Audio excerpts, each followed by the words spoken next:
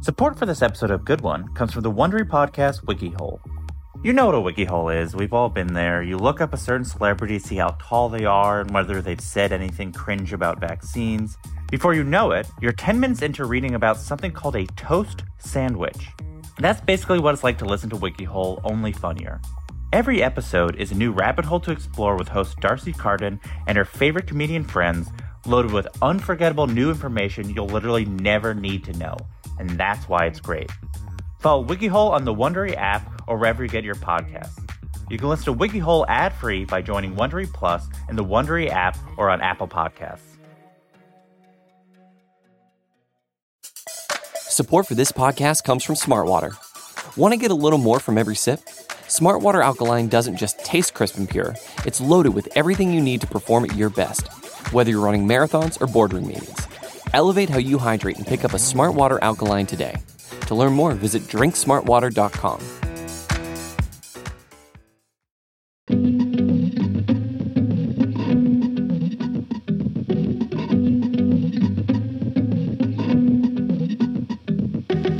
Hello, and welcome to Good One, a podcast about jokes. I'm your host, Jesse David Fox. Each episode, a guest comes on to play a clip of one of their jokes and then discusses how, and more importantly, why they told it.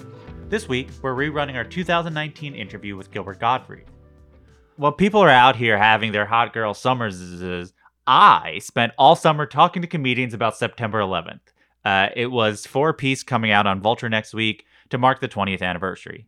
While there was tons of art that reacted to 9/11, there's something different about the nature of being a stand-up comedian. They are on the ground immediately afterwards. You know, the job of a comedian is not unlike, a boots on the ground pollster. They were able to read what the temperature of the country was at that time. So talking to them really paints a very distinct picture of those few months after the attack. And that story would be incomplete without the now legendary tale of Gilbert at the Friars Club roast of Hugh Hefner, telling a joke that went so poorly, his only response was to tell the aristocrats. For those unfamiliar with Gilbert's career who have not seen the incredible documentary about him, Gilbert, there are a few things I feel like you should know. If you're a millennial, give or take, you probably best know him from the roast or playing a loud guy or a loud parrot in your childhood. If you're younger, maybe you know him from those things or voicing the Aflac duck or some other loud cartoon, but maybe just know him from periodically getting in trouble for saying hacky, offensive shit right after a tragedy. The hackiness, the tendency to tell old school like joke book jokes, it's hard to really understand if you don't really follow his entire career, but the only way I can compare it to is like a secret agent in a movie who's in too deep. Like, he doesn't remember who Gilbert was before he started doing these types of things. But like, ultimately what I'd say, he's much closer to Andy Kaufman than I think people who weren't following him closely probably realize. He is driven by getting a genuine audience reaction, regardless if it's positive or negative. He is, in my opinion, avant-garde. And the too soon thing, you'll hear us talk about it. It's a compulsion. He sort of has to do it and believes someone's got to.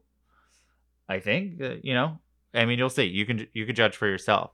Lastly, in the case that you haven't watched the 2005 documentary, The Aristocrats is less a joke and more a joke form. So here, it's basically a family goes in to see a talent agent. The talent agent asks what their act is. The family does some wild stuff. And when it's over, the agent goes, "And what do you call yourselves?" And the father goes, "The Aristocrats." The game for comedians, backstage in green rooms or late night at parties, is to see how far they can go with describing the act. The version you're about to hear is from Gilbert's 2005 album/DVD, Dirty Jokes. And it really is a dirty joke. Like, it's not just dirty. It is gross. It is grotesque. It really is. You need to know that. The idea of a joke, like The Aristocrats or say a roast joke, is to provide a context that says, we all know this is quote unquote offensive. And because we all know that, it conceptually should become less so. Does it? Again, that's up to you. But you have been warned. So here is Gilbert Gottfried. Well, I got one more quick one to end it with. A talent agent is sitting in his office. A normal American family walks in. Father and mother, son and daughter, a big fluffy dog. The family has blonde hair and blue eyes and bright skin. And the talent agent looks up and goes, all right, let's see what you do.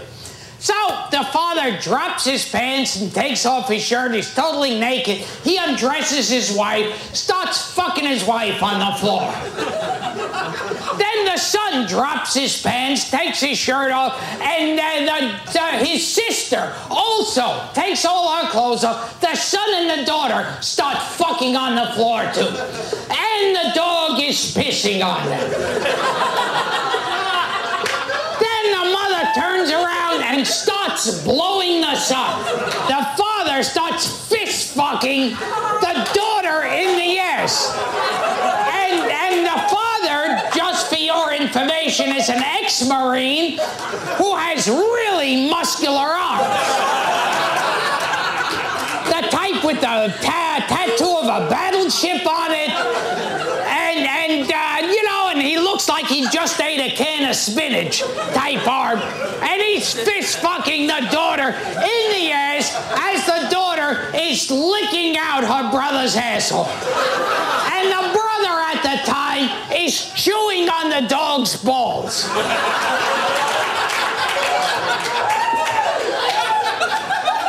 Now, the dog starts fucking the mother. And he's fucking the mother while the mother is eating out the little girl's asshole while she is fist fucking her brother in the ass. If you're not keeping up with this, I'll start at the beginning. It's important. If you miss any part, then the joke makes no sense. Then the father starts fucking his son in the ass as the son is eating his mother's cunt, as the mother is eating the daughter's cunt, as the daughter is blowing the dog. And with his big fist, the father fist fucks the dog in the ass. Because really, why leave the dog out? That would be wrong. It would be very wrong.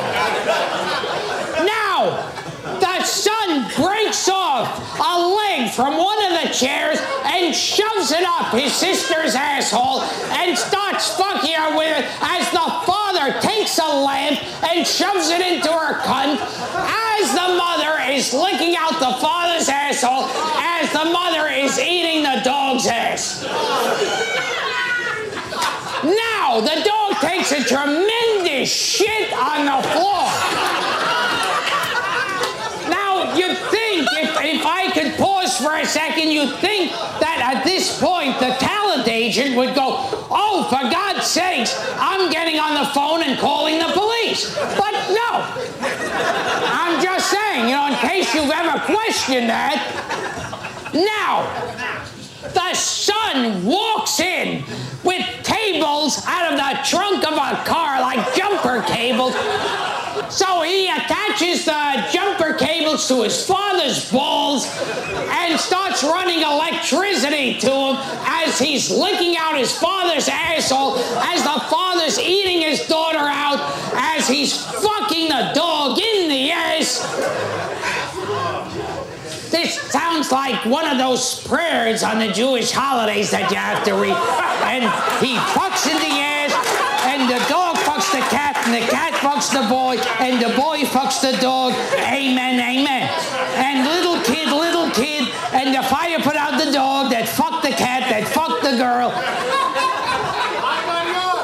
And then the son climbs up on a table, puts a noose around his neck, and jumps off. And through auto-asphyxiation, see, this is educational, you start choking, and that makes you have a big orgasm. Try it when you get home. No, really, I'd like you to. I've looked at a few of you, and I don't see that it would be a major loss. If any of you hung arm yourselves tonight. And the cop said, well, he shot cum when he, good enough. Good enough. I saw him when he was alive. There was no point in him living alone. So the son is there and he's shooting cum and the mother's blowing him and the daughter's blowing him and the dog is blowing him. Then the mother and daughter take 2 rats, also where they came from, and shove them in their cunts. And the rats are chewing the insides of their cunts and blood is coming out. And then that, of course, makes the father and son very horny. You've all been in that. Any of you who have ever been in front of, like, your wife and daughter who have rats in their cunt, you go, ooh, I gotta get my dick in there right away. I gotta put my dick in there right away. And go, ooh. I put my dick in the rat bites and ooh. And so he puts his dick, and the rats now are chewing on their dick. So now, like, cunt blood and dick blood is pouring out of their cunt. And now the son, who has been cut down from the news, is squeezing his pimples into his mother's cunt. Into his mother's cunt. And it's like filled with pimple juice. And then he starts shoving his face in and eating it out. This is based on a true story. And he's eating her out. Now, so the daughter squeezes her blackheads into all over her father's dick. And the dog shits on his dick. And then the son and daughter start blowing the father with the shit and the blackheads on his dick. And now their face is covered with shit and piss and cum and also sweat. Ooh, sweat, sorry. No sweat. Sweat's disgusting. Ugh, sweat. Oh, it's horrible. Ooh, sweat. Stop with the sweat already. Now, the 2 rats get pulled out of their cunts and they're jerked off. And they're shooting cum and they're blowing the rats. And their faces get covered with rat cum. And then shit and piss. And the family's covered with shit and piss and rat cum. And a little sweat. Ooh, don't like that. And then the father takes a tremendous shit on the floor. And the mother pulls out her glass eye. And the son starts fucking her in the eye socket. And fills up her eye socket with rat cum and rat shit and rat piss and the dead rats. And he starts fucking her in the eye socket. And then the dog bites the rats' heads off, and the son and the father start fucking the rats in the neck. And believe it or not, the father with these enormous arms is able to fist fuck a rat in the asshole. Because they have amazingly elasticity in rats. If you catch a rat, try it. I'm telling you, you'll thank me for it later. You'll thank me for it later. You fucking, ooh, and you fucked around in the asshole. And they're fucking and sucking for like 5 hours in shit and piss and cum and pimple pus and blackheads and ooh, sweat. And then afterwards, they stand up and they take a bow.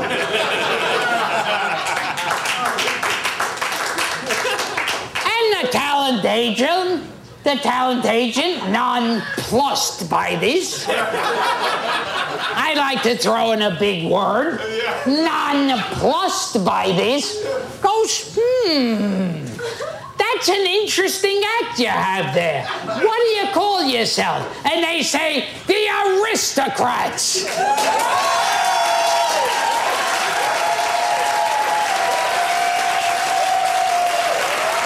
Good night.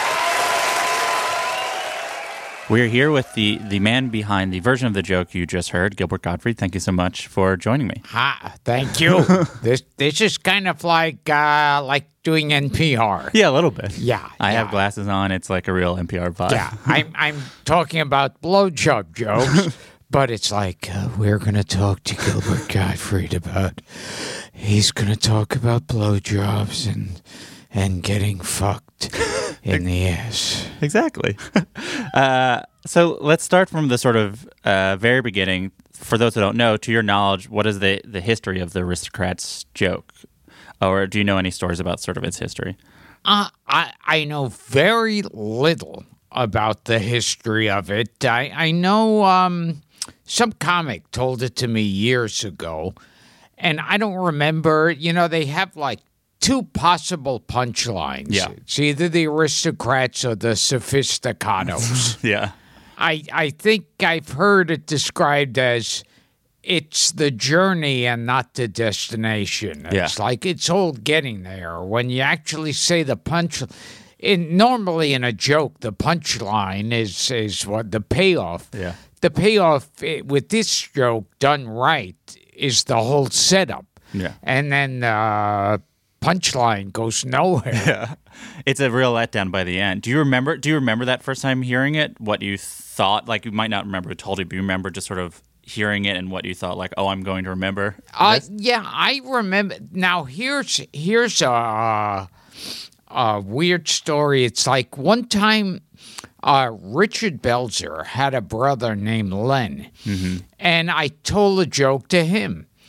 And then he wanted me to tell it to someone else, and I did, and then to someone else. And he said each time that I told it, I made it a little different, and I was elaborating on it. And he said, you know what? It would make a really funny film. Yeah. You just telling that joke over and over, a whole movie just based on the Aristocrats joke. And I said, you know, that's the dumbest fucking idea I've ever heard in my life. No, I would never do that. Yeah. And sure enough, then Penn Jillette does it. Is it a thing? The documentary made it seem like comedians were telling this joke all the time. How often were you in situations where this joke is actually being told? I don't know. Yeah. I mean, honestly, I think a lot has been said that it's every comedian knows it, like it's a hidden handshake, secret handshake. I don't know if every comedian knows it. Yeah, it's like, you know, a lot of people do. You could say, like, you know, garbage men. You know, you go, every garbage man says, hey, want to go out for pizza? That's a secret thing that every garbage man tells. Sure. And then you do a whole documentary and you say, I'll gather up some garbage men and I'll tell them you want to go out for pizza. And then they'll all say, oh, my God, yeah, if you want to be in the sanitation department, that's how you get in. Do you remember any specific stories of hearing it, other than the Belzer one, or telling it, of either people you told it to the first time or just different people that did it much differently than you ever expected? I never heard his version, but I heard Buddy Hackett used to tell it. And sometimes he would tell it during commercial breaks on The Tonight Show. And that way, when they get back from a commercial, the audience would be laughing. And everyone would go, what just happened? But I heard a lot of the older comics told it. I heard, I think, Jack Benny. Yeah. That one person said, and it wasn't in the documentary, but I remember on one episode of The Odd Couple, they had these two old people standing there, and Tony Randall says to them, and what do you call yourself? And they say, the Aristocrats. Oh, wow. And so it's like, you know, little inside joke. Before it's like a thing that you did on stage much later, when you're doing it sort of for friends, do you is it a thing where you sort of develop a signature version? Are there sort of things that you end up repeating? Well, I think the trick to it is not to repeat yourself too much. So, if you say, and then they bring out a monkey and it fucks you in the ass, you got to at least change it to a kangaroo. Sure. An animal has to show up, but a different animal each time. Yeah, it has to be. Or a robot. Sure. Doesn't have to be a living. It's just sort of there has to be like a third act twist. Yes. It could be an android. Yes. And had you performed it on stage really before the Hugh Hefner roast? I don't think so.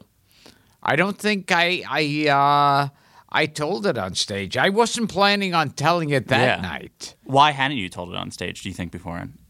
I don't know. I mean, I don't always do it on stage now. Yeah.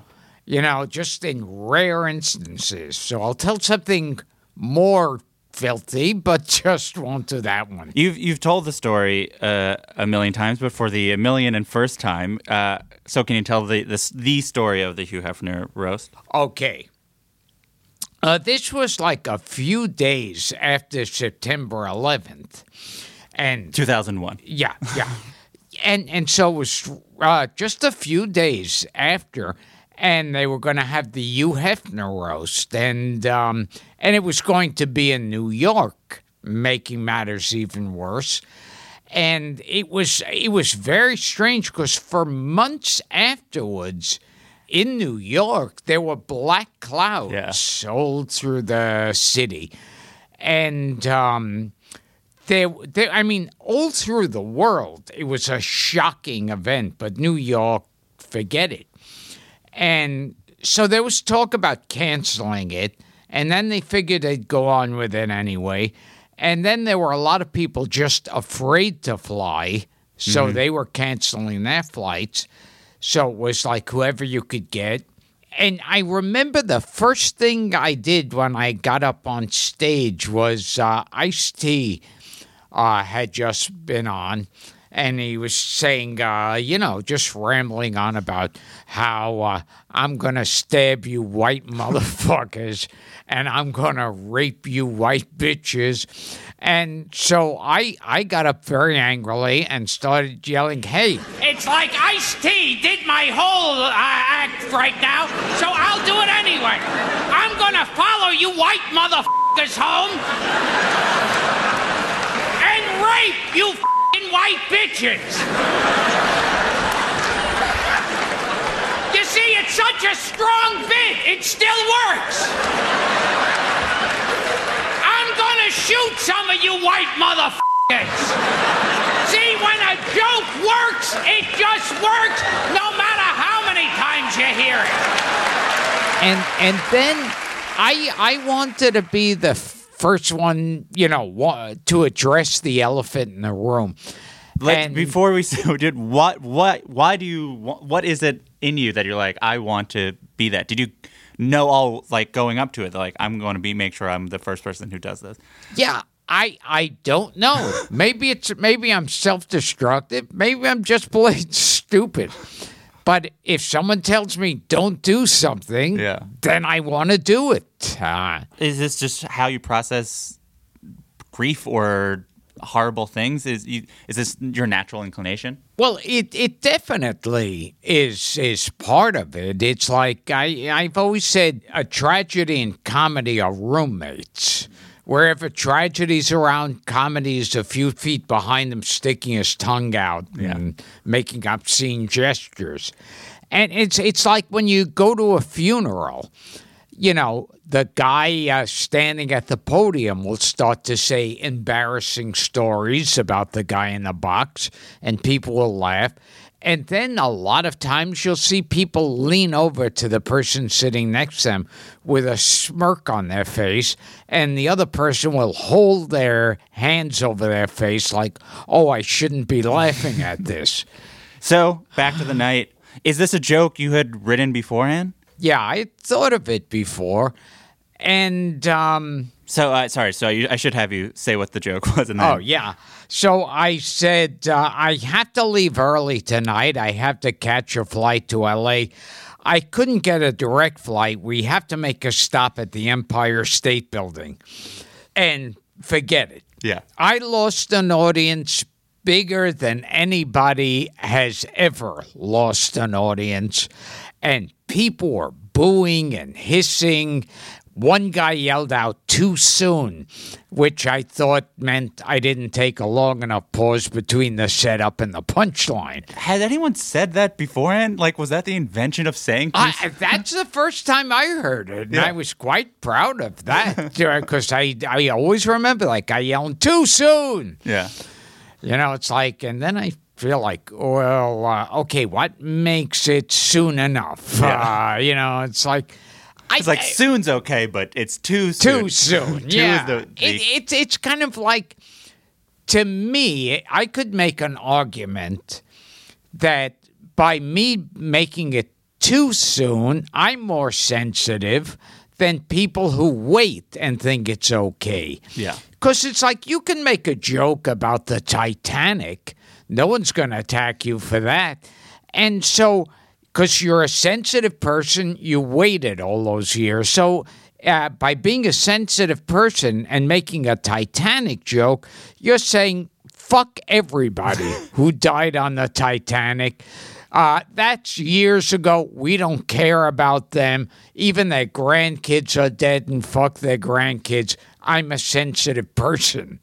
And I feel like with me, you could make the argument that when I say it and it's too soon, and everyone goes, oh my God, how could he do that? It's such a horrible thing.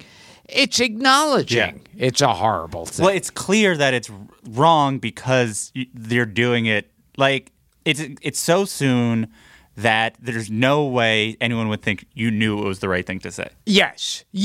In fact, I feel like bad taste jokes have their own built-in apology. Yeah. Because everyone is going, oh, my God, you shouldn't say that. And someone has to say like, in so much as we assume joking is good, someone has to do the first joke. Yes. And you, as a generously take the bullet on that. Were there other jokes you considered? I'm a Christ figure. Yes, Yes. You sacrificed for this. And Yeah. Are there other jokes about around 9/11 you think you were considering? No, just that one. You were like, that's exactly Yeah, because I'm a bad writer. So if I could come up with one joke in a year, oh, wow, I better sit down. What did you think was going to happen? I don't know, which shows how my mind works. I wasn't even thinking in advance that, this might not be the crowd for it. It was so interesting because it's a joke that if you said it today, not right out, it only makes sense in a room of people who have just experienced 9/11. Yes. Because it doesn't totally make sense unless everyone has been seeing the smoke from the destruction. And so now if you said it would be like saying, fuck the people who died on September 11th. And I'm a sensitive person Yes, exactly. for waiting. So the joke happens. You lose a room more than anything else. Yes. Do you have any memory of what it felt like in that moment? Oh, my God. I felt like I was floating through outer space. Getting back to the Titanic, I felt like Leonardo DiCaprio when he loses grip of that door at the end. And he's going in to the bottom of the frozen ocean. Yeah. And so then I felt when I was up there, it was kind of like, well, I'm at the bottom level of hell now, and this show seems pretty much over. What do you say after this?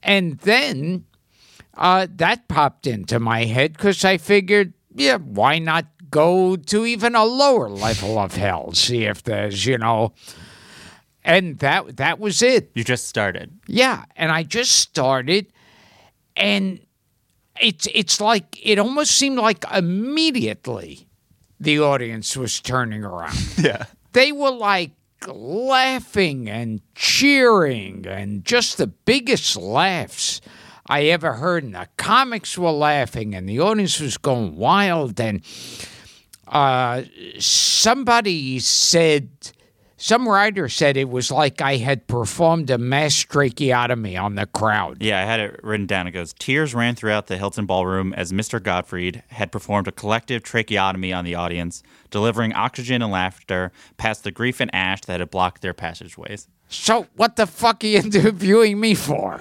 Well, I just had that one part. No, go on. That's all I wrote down. Go on and read that The whole shit, thing. and don't bother me. I could have been home watching, I don't know, Two Broke Girls or something. But in a way, you set up yourself. Your first joke that they did not respond to was you being the first person to make a joke about it. And though the Aristocrats is not a joke about it, it is a joke that says, like, this is a joke I'm telling, and 9/11 happened. Everyone else is doing jokes, and they're sort of ignoring it. I always loved, I was always a big fan of Henny Youngman. Mm-hmm. And Henny Youngman would go up there, and, they'd be roasting whoever, Ronald Reagan. Mm-hmm. And Henny Youngman would go up and goes, it's a pleasure being at this roast for Ronald Reagan. My wife bakes a cake. She just did. She would just do this. And it had nothing to do with anything going on there. What did you sort of learn from this? What was your takeaway? Nothing. I'm not a smart person. Fair. I'm one of those that touches a fence, gets an electrical shock, and goes, oh, well, that just happened that one time. Let me touch it again.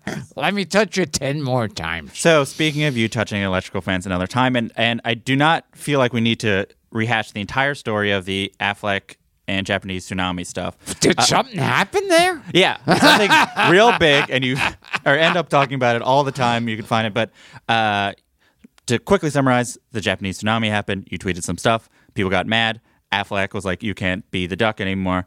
But going through these two things, and so in the Aristocrats documentary, George Carlin talks about context in comedy.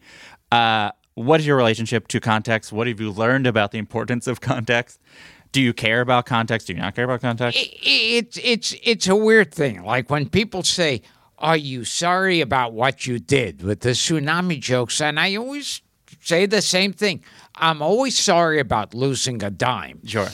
But it just feels I can't with a straight face say, oh, gee, I feel sorry I made jokes. Yeah, because that's what you do. Yeah, it's like they were reporting on that. Like you think someone blew up the moon or something. It was that big an event on the news. And they would report it, and they would always say, they never used the term jokes. Sure. They would always say comments and remarks.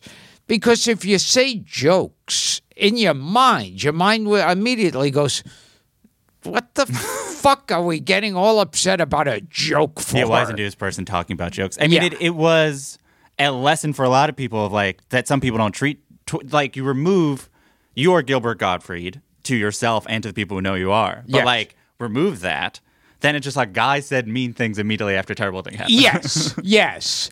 And it's if like, you remove comedian and jokes, it is famous man makes mean statements after a terrible thing happens. Yeah. While we're in this area, I wanted to ask about a specific word choice. In the version of the Aristocrats that we play on Dirty Jokes, you use a word for, let's say, female genitalia that some would argue, especially by a man, is hurtful.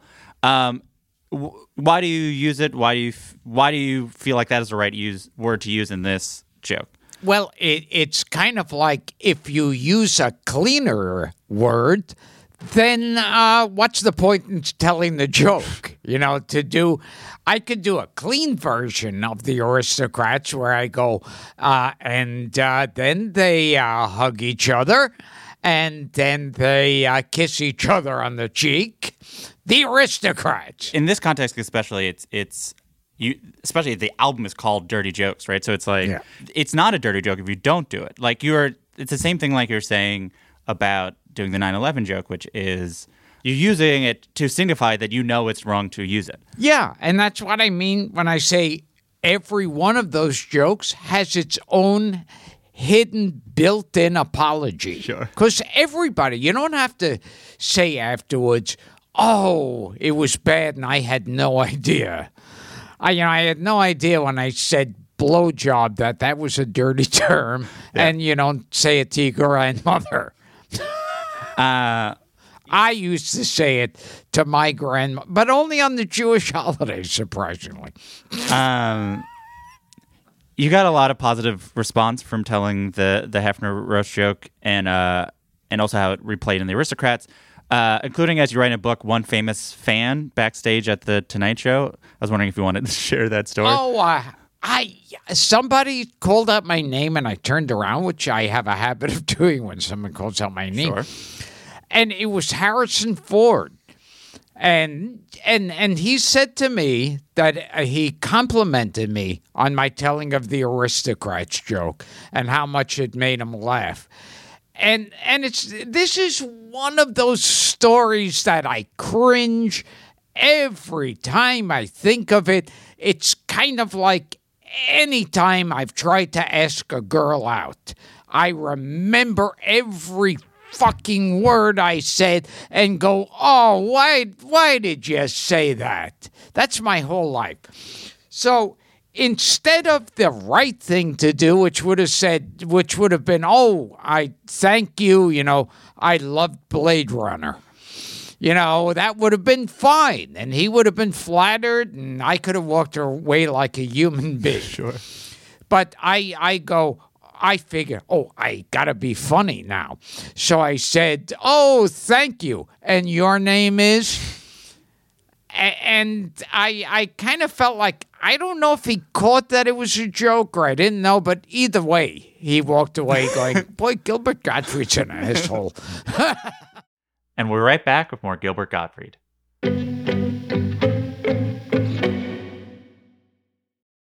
Support for this episode of Good One comes from the Wondery podcast WikiHole. Do you know when Crystal Pepsi was discontinued? Or what was in Al Capone's vault? Or which famous meteorologist is Lenny Kravitz's second cousin? If not, then you haven't spent enough time on Wikipedia. But that's okay, because you can learn it all on the new podcast WikiHole from Smartless Media. Discover the craziest rabbit holes in Wikipedia with host Darcy Carden and her favorite comedian friends as they bring the cyber frontier directly to your tympanic membrane. And if you listen to WikiHole, you learn that that's the sciencey term for eardrum. WikiHole is a hyperlink roller coaster, starting out on one Wikipedia page and then going from link to link to link to link to link, careening through trivia, oddities, and unexpected connections until everyone wonders, how did we get here? Follow WikiHole on the Wondery app or wherever you get your podcasts. You can listen to WikiHole ad-free by joining Wondery Plus in the Wondery app or on Apple Podcasts. Support for this podcast comes from Smartwater. Life moves pretty fast. Are you drinking water that can keep up? Smartwater Alkaline has everything you need to stay hydrated, no matter where your day takes you. Whether you're pitching a tent or your next big idea, Smartwater Alkaline can help you perform your best. It delivers a pure, crisp taste that makes it the perfect chaser after a big workout. Elevate how you hydrate and pick up a Smartwater Alkaline today. To learn more, visit drinksmartwater.com.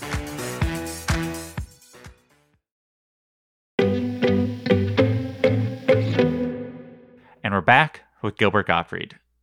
Is it after the Hefner roast that you decide to tell jokes on stage in earnest? Like, what was the decision to, eventually you had the DVD, but to sort of I'm going to specifically do this?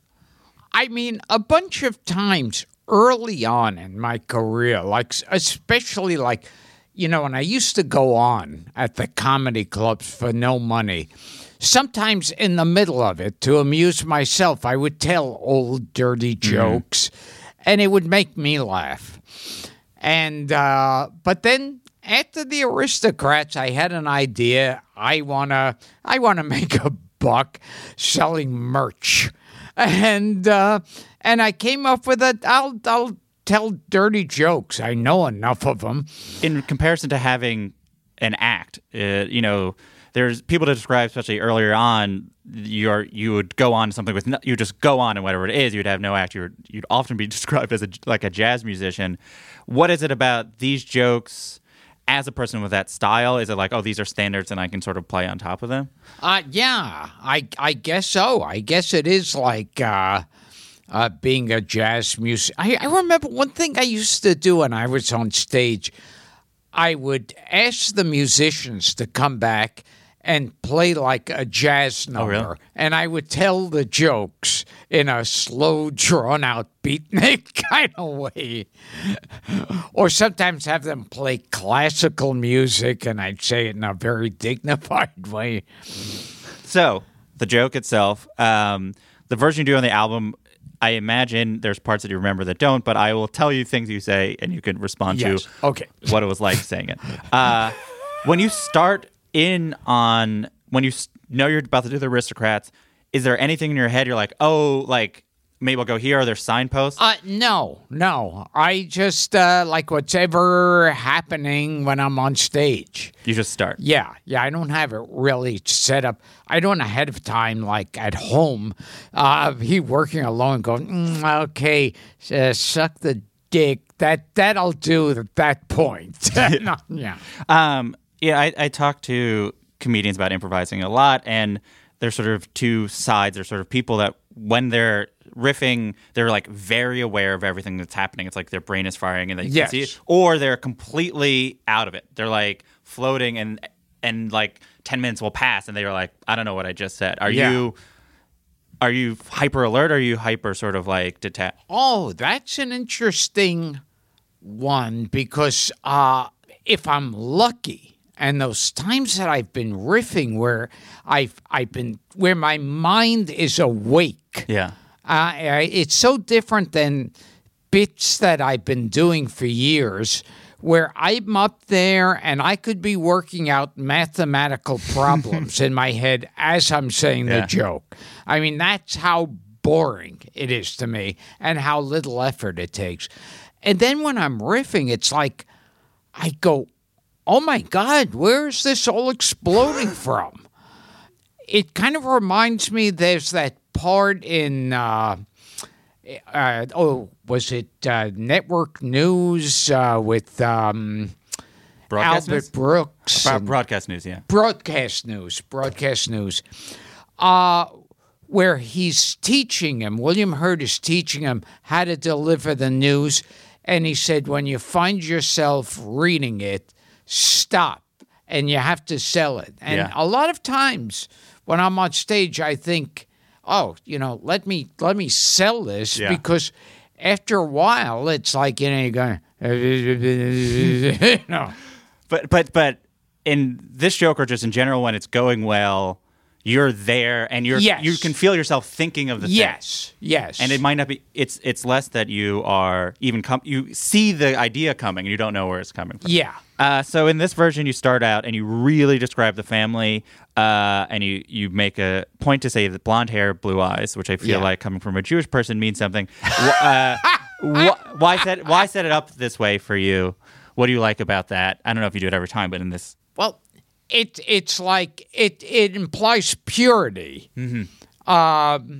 And it's so funny because the whole idea of the all-American family, blonde hair, blue eyes, Christian, was like in movies and TV shows, all invented by the Jews. Sure. The Jews invented the white picket fence, like, oh, these are how those people are. It's like I used to watch these shows like, that would come on like Andy Griffith or Hee Haw or Mama's Place. And I think, I'm getting, it's a little foreign place that I'm looking into. Mm-hmm. But then I'd realize, and now when you watch it, it's like head writer Lou Rosenblatt. And so this is your version of that. Yeah. This is your version of an idealized Goy family. Which is my new series, Goy Family. Goy Family. Yes. So pretty quickly in this version, they all start having sex, and the dog pisses. It's important for the dog to piss first and then shit later. Or why do you think that's good practice? I've always felt that just a life lesson. Someone asked me, what's the most important thing I know about life? It would be piss first and shit later. Because if you shit first and piss later, your whole day is off. So they have more sex, and then it's so clear that you enjoyed that this is happening. This is a thing that you do in multiple versions I've seen you do of this joke, which is the dad fists the daughter, and you note the size of his forearm. Yes. So in this version, you say he's a Marine. On the DVD, you say he literally has a Popeye-like arm. Yes. What do you like about this imagery? Yeah. Well, because you could feel it. You picture what it would be like if Popeye fist fucked you. After having the spinach, and you hear da-da-da-da-da-da, and then you hear the ship whistle that comes out of his pipe, and then him fist fucking you in the ass, that would be really intense. Around this point, you say, if you're not keeping up, I'll start from the beginning. If you miss any part, it doesn't make sense. Which you do also the Hefner roast. What do you like about checking in like that? Because it's like the idea that it's a story that must be followed. Yes. Like, wait a second. The daughter blows the dog. Oh, I didn't hear that. That's why it made no sense. So then a beat that I've seen you do a few times with this is you stop and be like, I know you're probably wondering, why didn't the agent call the cops? Yes. And you go, well, that's a different story. Because it's one of those things when you listen to setups of jokes or things and you go, this really could have been solved another way, Do you have a sense of when it's time to say things like that? Or it's like, oh, the audience, like, what are you monitoring for how the audience is reacting? No, I don't think about at all. Sometimes just stuff like that pops into my head. The son gets jumper cables. Then around this point, you say it sounds like one of the prayers from the Jewish holidays. Yeah. I remember in one version of The Aristocrats, I said either that night or when I did a second version for the documentary, I just ad-libbed also, just something that popped into my head. This is a favorite practice in the family of character actor Kevin McCarthy.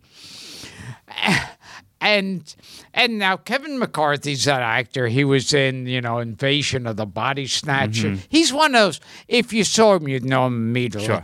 And he spoke like that all the time. And it's like, run, the pods are attacking. So I was talking to this actor or an interviewer who knew Kevin McCarthy. He was like 100 at the time. And he said, are you familiar with this comedian Gilbert Gottfried? And I think he was vaguely. And he said, well, Gilbert tells this joke where he talks about, a daughter fucking her brother and the dog fucking the mother and then blah, blah, blah, blah, blah.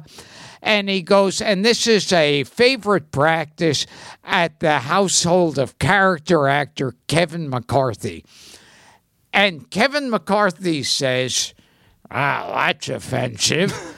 And someone said, well, Gilbert takes things overboard. And he goes, I'm not a character actor, I'm a star.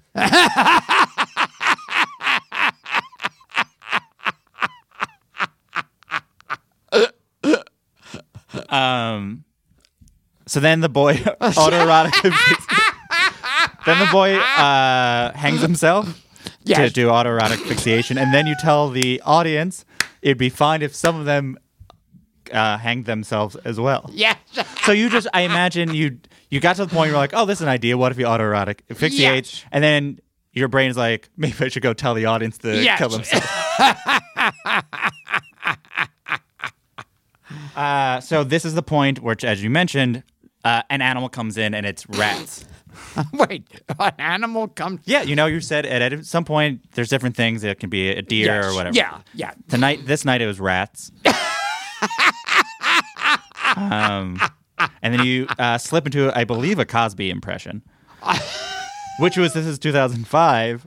Yeah, which wasn't that was one of my jokes. That's one of the things I did that became more modern with time. Yeah. Back then it was like, oh, Cosby, he used to have that show years ago. Yeah. And now it's like, oh, Cosby, yeah. So then the kids start popping their pimples, and I will say this is where it gets really, really gross. That's just where it gets gross. I know people, I won't say who around this point skipped ahead. How has your relationship to the audience evolved in terms of like how much you want them to enjoy something and how much you want to enjoy, and who cares? Like how much you do revel in them not enjoying things, and I do enjoy them not enjoying it a lot of the time, where like there are times when people get up and walk out and I feel like, oh, I still got it. Because you don't know if there's a line you crossed, if there isn't some people that are like, well, you're not crossing a line if no one is actually pushed back. Yes. And it's like one person I like to quote a lot because he says something intelligent and I don't, so I have to quote.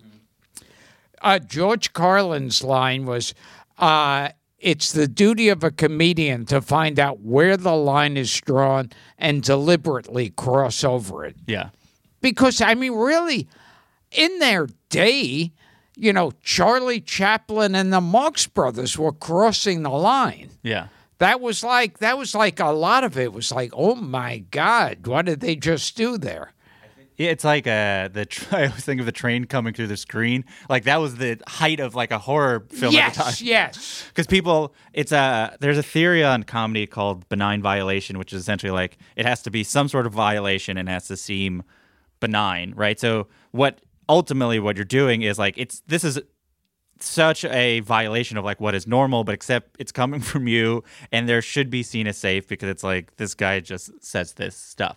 You make such a practice of crossing whatever line that you're like, oh, that's the thing that this guy does. Yeah. Oh, you came up around the same time, give or take, as Larry David and Andy Kaufman, who had their own sort of complicated relationship to audiences. In what ways do you feel like what you do and what they did is similar or different? Andy Kaufman was before. But I remember he used to pop up in the clubs that I was hanging out waiting to get on at, like the Catch and the comic strip. No, well, like not before the comic strip. It was Catch and the Improv. And I mean, I remember him doing an entire 100 bottles of beer on the wall. Yeah. And it's like you go, oh my God, he's going to do the entire thing. And that was something. And I remember Larry David used to, he would kind of get angry on stage. Not just on stage, off too. Sure. But he would get angry. And sometimes he'd get into fights with people in the audience. And one time he would get into a fight with this drunk. And the drunk said, oh, yeah? Well, your mother fucks my dog. And Larry David said, oh, yeah? Well, I bet your dog doesn't enjoy it.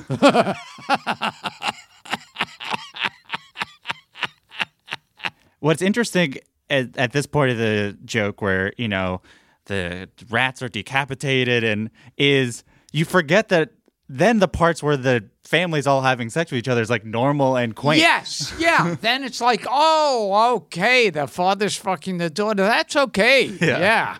More sex happens, and this comes my favorite part of the entire joke. You list there's blood and there's shit and there's piss and there's all this stuff, and then you go sweat. Yeah, sweat. That's disgusting. Ugh, sweat. It is so whimsical. I would describe it. It's such a silly. Do you feel like, especially when you do it, do you feel like this is a very adult joke or a very childlike joke? I'm going to say pretty childish and immature, which is what I'm good at. Yeah. So the rats are now decapitated. They're like the boy's having sex with his mom's eye hole. And then for no reason, you start doing Jerry Seinfeld. I don't know how I started it. Another thing, I just started slipping in, and I forget, what did I say? Literally, you just sort of like start the joke over as if you're Jerry Seinfeld. Yeah. A family walks into a talent agent's office, and the father fucks the mother, and the mother starts jerking off the son. It sounds something like that. Yeah. At this point, if you're really it's essentially like all of your reference points are just available at you. You're like, anything that I have is like a kitchen sink joke. Yeah. So it's like, I haven't done Jerry. Let me throw this one. Yes. The next thing, which is very funny, is you then sort of like fast forward 5 hours. Then you go, and then they keep on doing that for 5 hours. When do you how do you get a sense of it's time to wrap up? Is it more about you or more about the audience? I think it's more about me at that point. You're just like, I got nothing else. Yeah, I don't feel like being up here any longer. That's I guess it's like I threw Jerry Seinfeld in there, and you're just like, I guess is that whatever the barrel is, I scraped it. Jerry Seinfeld was there. So, cut to the agent. He is nonplussed. Yeah. Why? Why is he nonplussed? Yeah, that's another amazing part of the story, is that, or with every joke, you go, well, why wouldn't he react? Why didn't he call the cops? Why isn't he going, oh, my God, I'll have to have this office destroyed because there's mountains of shit and piss and cum in it, you know? So the contrast to you is just, it's funny that you're like, what is the word that is the most opposite of everything that just happened? Yeah. And what do they call it? The aristocrats? Yes. Do you try to do anything? How do you sort of symbolize the aristocrats' finish? It seems like different comedians have different ways of like the end. It's always the aristocrats. You know, like it's a big show with the arms outstretched. And in the documentary, Drew Carey came up with like that little snap thing that he saw with the. I like the snap. Snap's very good. It's a funny ending because, as you say, it's like a bit of an anti-joke, but you do it as if it's a big finish. Yes, like you're telling the audience to laugh now, but especially at this point, everyone who is hearing your version of it knows you're doing the aristocrats. Yeah, it's the weakest version of it's the weakest part of the joke is the punchline. There's a debate of how much this joke is a satire. Is any of that, for you, it's of these blonde hair, blue eyed people, but is that in it at all? Like, ultimately, you're like, do you feel like this is satire of either aristocratic people or of show business? I don't know. It's like, and it always happens when you start talking. The worst thing to do is talk about comedy. Sure. Well, I don't know. I'm making a whole career out of it. It's kind of like cutting a frog apart to see how it hops, and then all of a sudden, how come it's not hopping now? And yet, I'm hopping all the way to the bank. I promise you, cover it. So. In the documentary, Lisa Lampanelli explains that no one tells this joke on stage because comedians don't tell jokes on stage because they don't want to be seen as a big old hack. That never stopped me. I know. Yeah. In past interviews, you've talked about how much you hate hacky comedians, and you used to sort of do hacky jokes like ironically, and then you sort of did them straight and would want the audience to kind of get a sense if it's ironic or not. So what is your sort of philosophy or evolution of doing jokes on stage? I don't know. That would take some thought. Sure. And it would take some intelligence. I don't know. I just enjoy doing them. It was just an instinct of like, it's the same thing of like you're on stage and if you're to keep yourself present or whatever, you would like tell jokes to yourself. Yeah. It's people talk about all the time about like the idea of comedians being honest on stage or truthful on stage, and they always assume that has to mean like telling stories about their life or whatever. But seemingly for you, like you like jokes a lot, so it's honest to be like, this is what's funny to me right now.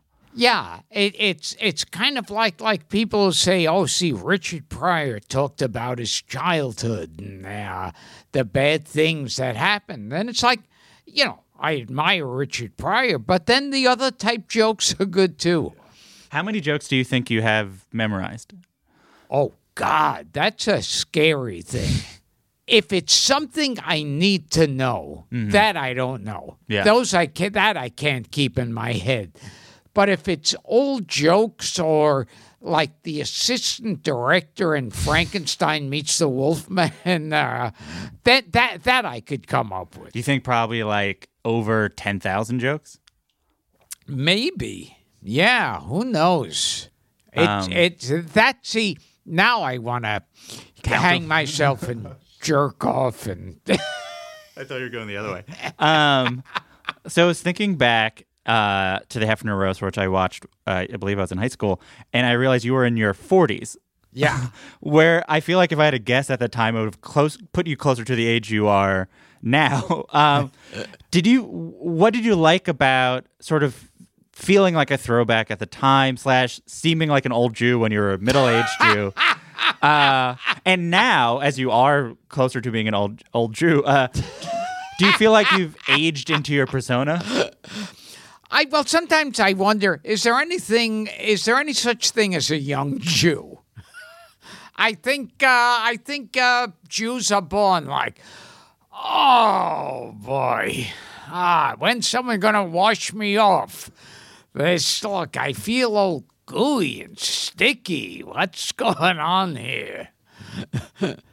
But even on stage, do you feel like, yeah, I'm as old as these jokes should be told? Yes. Yeah, now it feels like, yeah, I don't feel like any of the parts I played, I've been like the Jew behind the desk. So I'm like, I don't think it's like they're going, he's not young and vibrant enough for that. Is there something about telling these old jokes that is not unlike your podcast where you like keeping certain things from culture still around? I like the idea of, bring out these people. It's kind of like when they used to have Love Boat and Fantasy Island. And someone would pop up who you swore were dead, or you'd go, who is that guy? I'm not really sure. And then you'd remember and go, oh, they're as good as ever. Yeah. It's just like these jokes. Yeah, exactly. Many years ago, I worked at a talent agency, oddly enough, for this joke. And a family walked in. Yeah. No, there's a client by the name of Gilbert Gottfried called his agent, and I picked up the phone, and someone was talking, and they're like, oh, can you tell them? And I was like, oh, what's your name? Because I had no idea it was you, because your normal speaking voice, your everyday I'm making a phone call to my agent voice, is not the Gilbert Gottfried voice. And it's interesting because, in the documentaries, especially in Gilbert, people like describe like, oh, he's this sweet, quiet guy off stage, but on stage he feels free and like he's really himself. But is that correct? Because it seems like you are more comfortable being the on stage and sort of less like yourself. So, is the persona like your deep, dark inner truth, or sort of the opposite of like a shield against whatever your truth is? This goes in that whole Jekyll and Hyde thing. Yeah. Depending on who's playing it. There was Spencer Tracy, Frederick March, a silent version with Sheldon Lewis, the John Barrymore version, and a bunch of others. I think Kirk Douglas did it in a TV version. Do you feel more like you are Jekyll that turns into Hyde, or Hyde that turns into Jekyll? Yeah, see, that's a tough one. Yeah, because I at this point, I feel like both are kind of me. And I hit upon it in the documentary because I always think of that scene from Wizard of Oz where he says, ignore that man behind the curtain, because he wants to be the big, powerful wizard. But it's like for you spend, and especially for, I imagine, the Wizard of Oz, he spends tons of time being that guy too. Yes. So it's not like he's both the guy behind the curtain and the guy with the big green hat. So that's what you feel like both. Yeah. So I'm basically both. Yeah. Your sister Arlene was also an artist. She was a wonderful street photographer and a gospel singer. Do you feel like what you do, stand-up comedy, is similar to either of those in any way? Before she passed away, did you have conversations about the similarities or differences of your chosen art forms? Never really. Nothing ever that deep. In fact, I think in the documentary, it's still there, someone asked Arlene, what do you and Gilbert talk about? And this was absolutely true. She said, I don't know, mainly seltzer. And it would be like, she'd tell me, like, at the supermarket 3 blocks from her house, that there would be a sale on seltzer. Sure. She liked drinking seltzer. So sometimes I would take the shopping basket she had and I'd buy a big carton of seltzer. So this is the deep conversation. Sure. But I guess not even in terms of conversations then, just in general, knowing what she did, do you relate to, a street photographer goes out without knowing what they're doing and capturing? Do you relate to parts of those things? Yeah, with her, first of all, she was like attracted to like the underbelly, the stuff under the rock. Like when New York used to be just slummy all over the place and these abandoned buildings and junkies and gangs, she would run over and want to take pictures and she wasn't scared of it. She wasn't scared and she didn't look down on it. It was just, it was fascinating to her. And do you feel like The Aristocrats is your version of that? It's the scummy part of the human brain that you are not looking down upon? Yeah. It's my version of seltzer. Sure. Yeah. Fine. So in the Aristocrats documentary, someone said each person's version of the joke is holding up a mirror to themselves. What does your version say about you? That I like when animals come in and fuck me.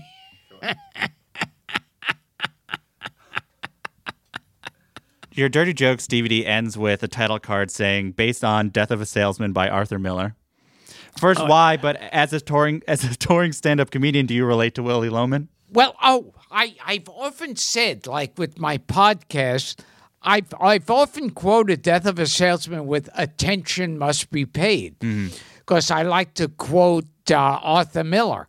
My other quote from Arthur Miller is, hey, I just fucked Marilyn Monroe. Do you relate to the traveling? Do you feel like you're a traveling salesman sometimes? Oh, my God. When I am traveling, when I'm out of town and I'm lugging my suitcase around, it still feels, I don't know how it took them so long to say, hey, put wheels on a suitcase. It seems like that should have been when they invented, because I remember years being without wheels and it was just really, but now lugging it is still, or I still feel like a traveling salesman. You mentioned that you hope that the club owner is going to cancel every time you go on stage. My fantasy is always that I'll be waiting backstage and the owner will come back and say that there was a fire or a flood and now the place has been destroyed. Here's your check. You can go home now. Have you ever had a show that was canceled and did it feel actually like a relief? I've never had it canceled where I was backstage, but I've had it canceled a lot of times where I'll be booked someplace and for some reason, the place will go out of business or it'll be a different owner. It'll switch over and they'll say, oh, that job's canceled. And I'll go, oh, what a relief. Why do you still do it? Have you considered you could cancel the dates yourself by just not booking them? That would be too much control of my own life, maybe. And as we, it is what you do. In the Gilbert documentary, Anthony Jeselnik describes you as the ultimate comedian's comedian. What does that mean to you?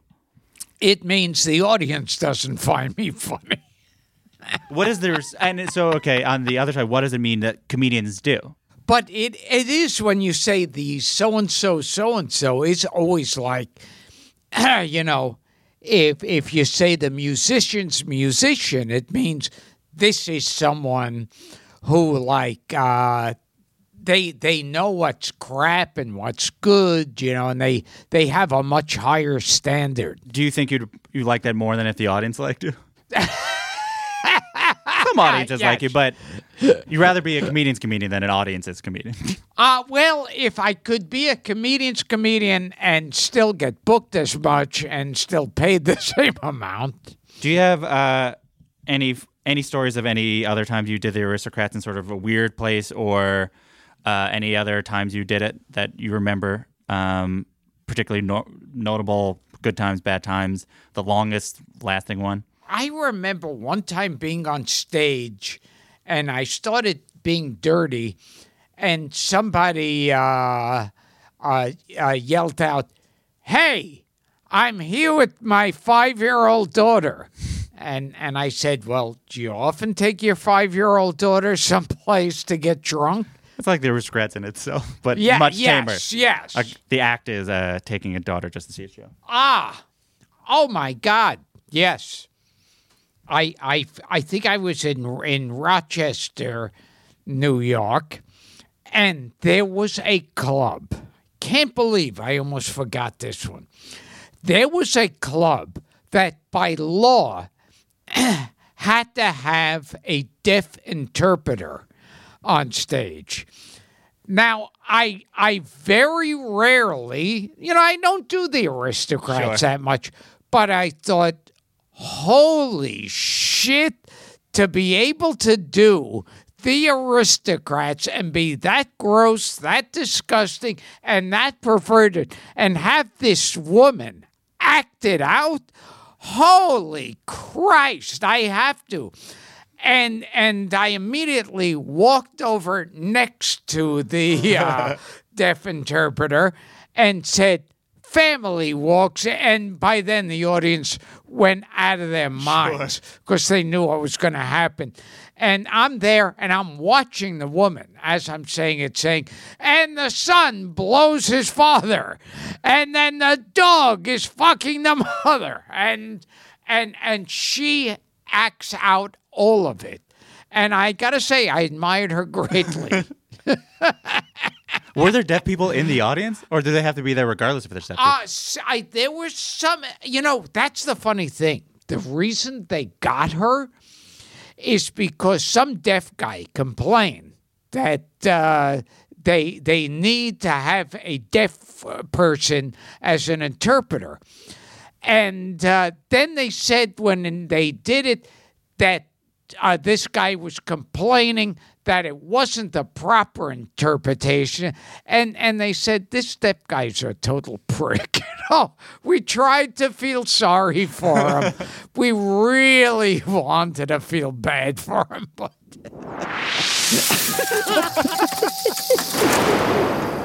So that sound means it's time for our final segment. It's called the laughing round. It's like a lightning round, but because it's comedy, it's a laughing round. I want to see if you know is my bubby's favorite joke. It's my favorite joke, and I want to see if you know it and if you would tell it, because I'd love to hear you tell it. I'll say the beginning of it, which is about a nun who dies and goes to heaven, and they're sort of walking her through heaven, and she hears horrible noises. Oh, I don't know if I know this one. So a nun dies and go to heaven. Let's say her name is Marie. And St. Peter's like, "Thank you, Marie. You lived such a wonderful life. You're in heaven. This is your moment to relax," or something. And so St. Peter's like, "Follow me. I'll bring you to Jesus." And so they're walking along the clouds, and she hears a horrible, terrible, blood-curdling noise. And Marie's like, "What is that noise?" He's like, "Oh, they're just drilling the holes for the halo. Don't worry about it. It's customary." So she keeps on walking. Hears a notable worse noise than the first. And she's like, "What is that?" It's like, "Oh, they're drilling holes for the wings." And she's like, "Okay." And then she gets to the entrance of heaven, and Jesus there is like, thank you again. You live such a wonderful life. And the nun goes, I think I'm going to pass. And she's like, do you know what the alternative is? You go to hell. You'll get stabbed. You'll get raped. You'll get sodomized. And the nun goes, well, at least I have the holes for that.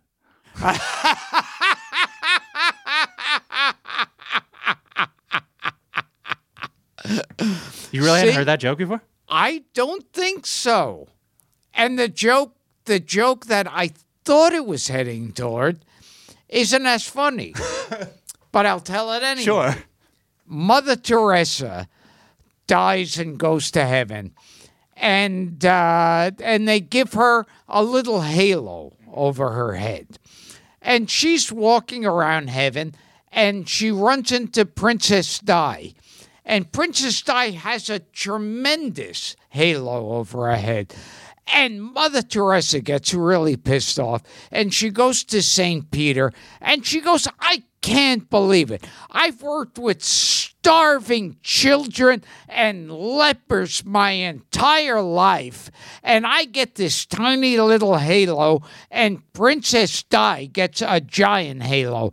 And St. Peter says, oh, that's not a halo, that's a steering wheel. What's the shortest joke you can think of? The woman who lives next door to me must love candy. All night long she yells, oh, Henry, oh, Henry. Do you remember the first joke you remember learning and the last you remember telling before? Oh, well, here, this is funny. My book is Rubber Balls and Liquor, and I sell it on my website, sometimes at clubs. But that joke was, okay, everything I say, you say rubber balls and liquor. Rubber balls and liquor. I feel like I already know where it's going, but okay. Okay. I was walking down the street. Rubber balls and liquor. I had lunch. Rubber balls and liquor. I went for a drive. Rubber balls and liquor. What are you going to do with your girlfriend tonight? Rubber balls and liquor. See, that was one of the first jokes I heard as a kid, that first dirty joke. And it's so weird because your balls in it are obviously breasts. Yeah.